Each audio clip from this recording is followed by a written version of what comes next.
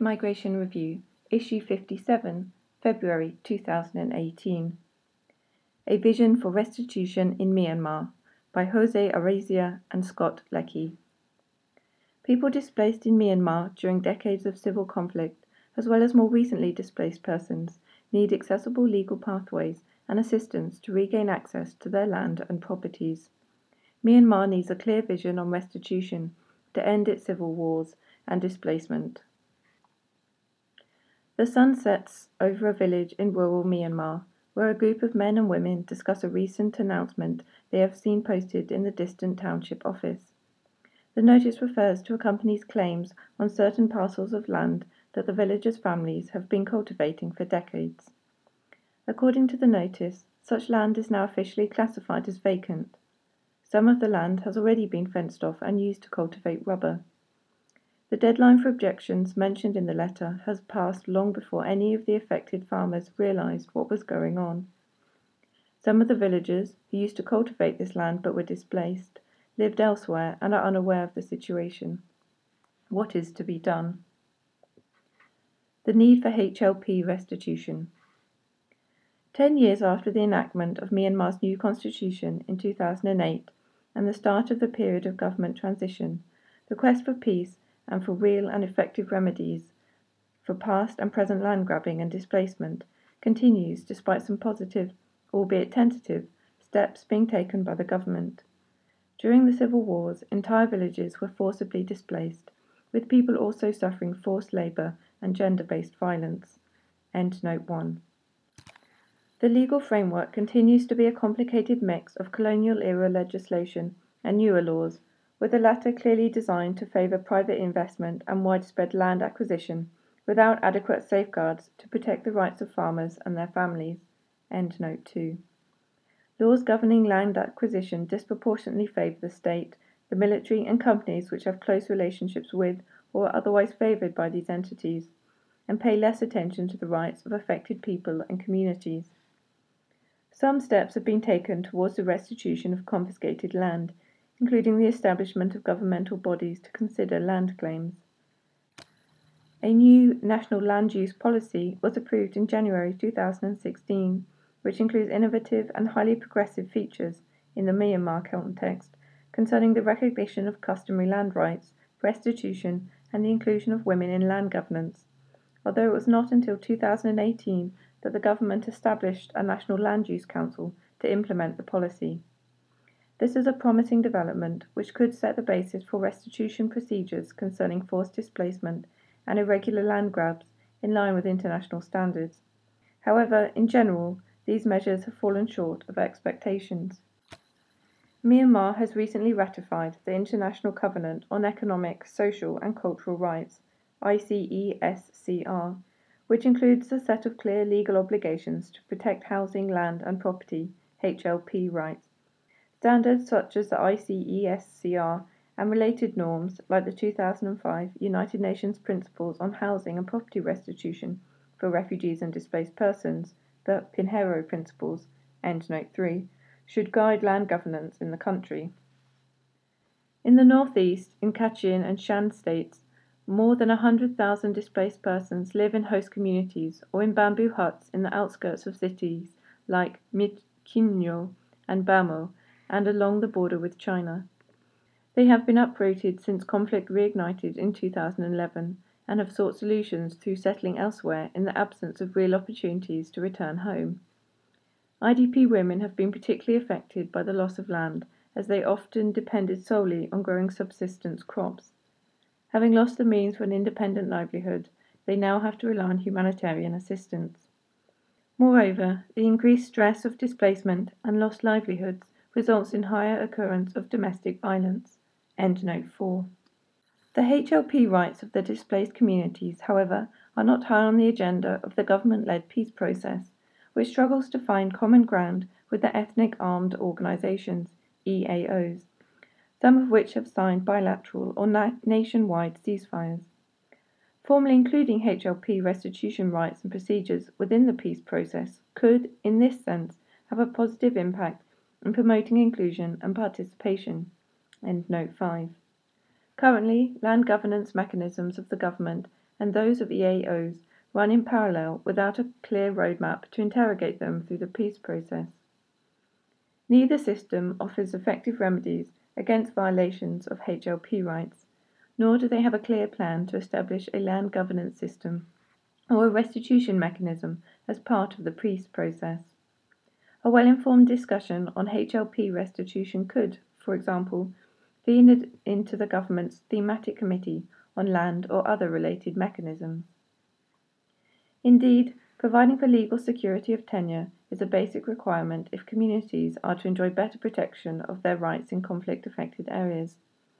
These issues were acknowledged at the Panglong Peace Conference in May 2017 through an interim agreement which acknowledged the importance of land rights and of having a people-centred, rights-respecting and gender-sensitive land policy, as well as the right to return for IDPs and refugees. The importance of HLP rights within the peace-building process cannot be underestimated. The restoration of these rights supports peace building by promoting justice and equality, reconciliation, a permanent end to land grabbing, land reform and redistribution, and proper land management. Without restitution, community members affected by land issues will feel forever aggrieved.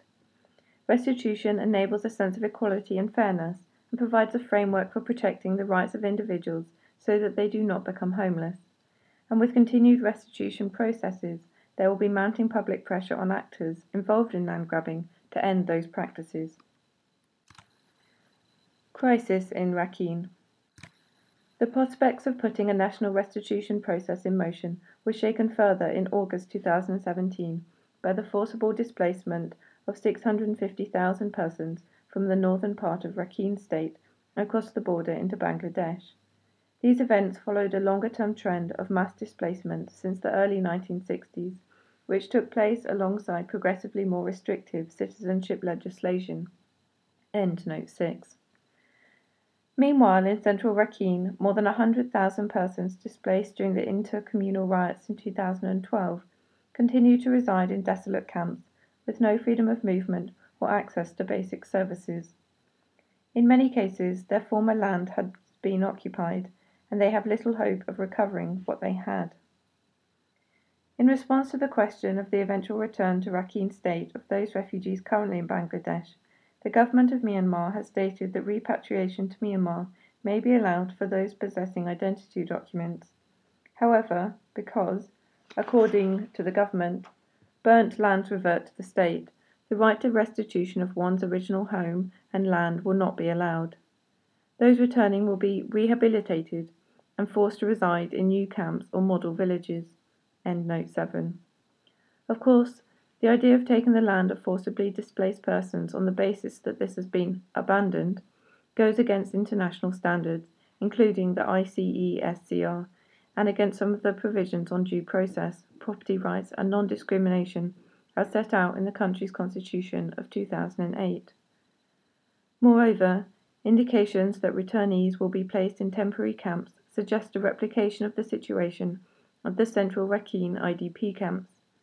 The government's intention to scrutinise the citizenship status of those returning uses the opaque mechanisms of the 1982 citizenship law is also worrying. Conclusion. The sun has set and the villagers are about to head back to their wooden homes. They have agreed to write a collective letter to the township administrator and to give a copy to the company planning the land grab and to a journalist. Will this stop the process?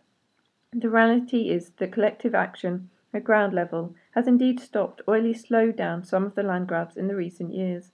However, this is clearly not enough.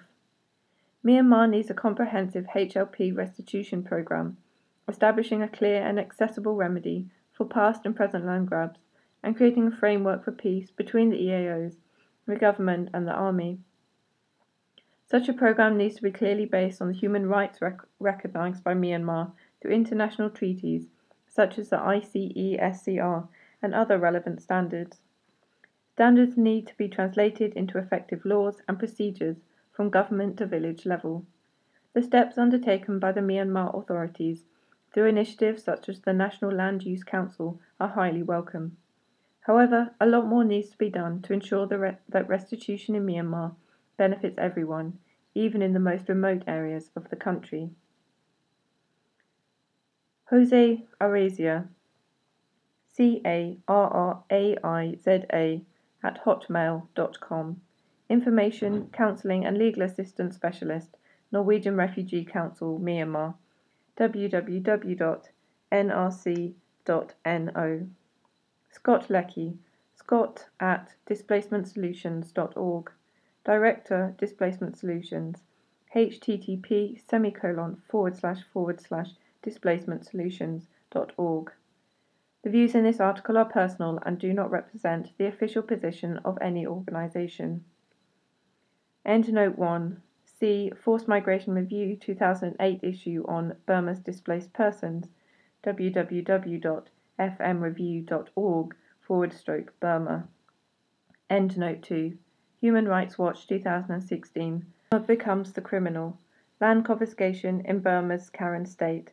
Pages 54 to 59. http://bit.ly/HRW-HRL and CONFISC-2016. Endnote 3. http://bit.ly/Pinheiro-principles. Endnote 4. Trocaire and Oxfam 2017. Life on Hold, Experiences of Women Displaced by Conflict in Kachin State, Myanmar. Pages 43 to 44 and 48. http://Trocaire-Oxfam-Kachin-2017. Endnote 5. Norwegian Refugee Council and Displacement Solutions, 2017. Restitution in Myanmar.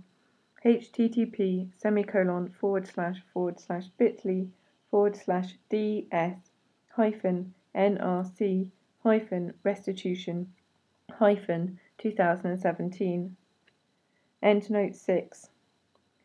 Cure, N. 2017. Unpacking the Presumed Statelessness of Rohingyas. Journal of Immigrant and Refugee Studies.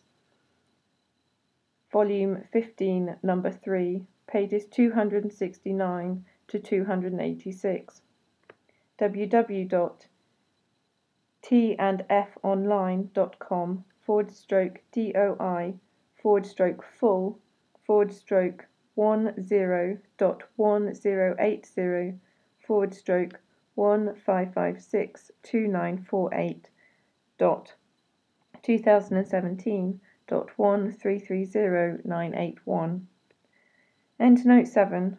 Government will take over burned Myanmar land. Minister. Reuters, 27th of September 2017.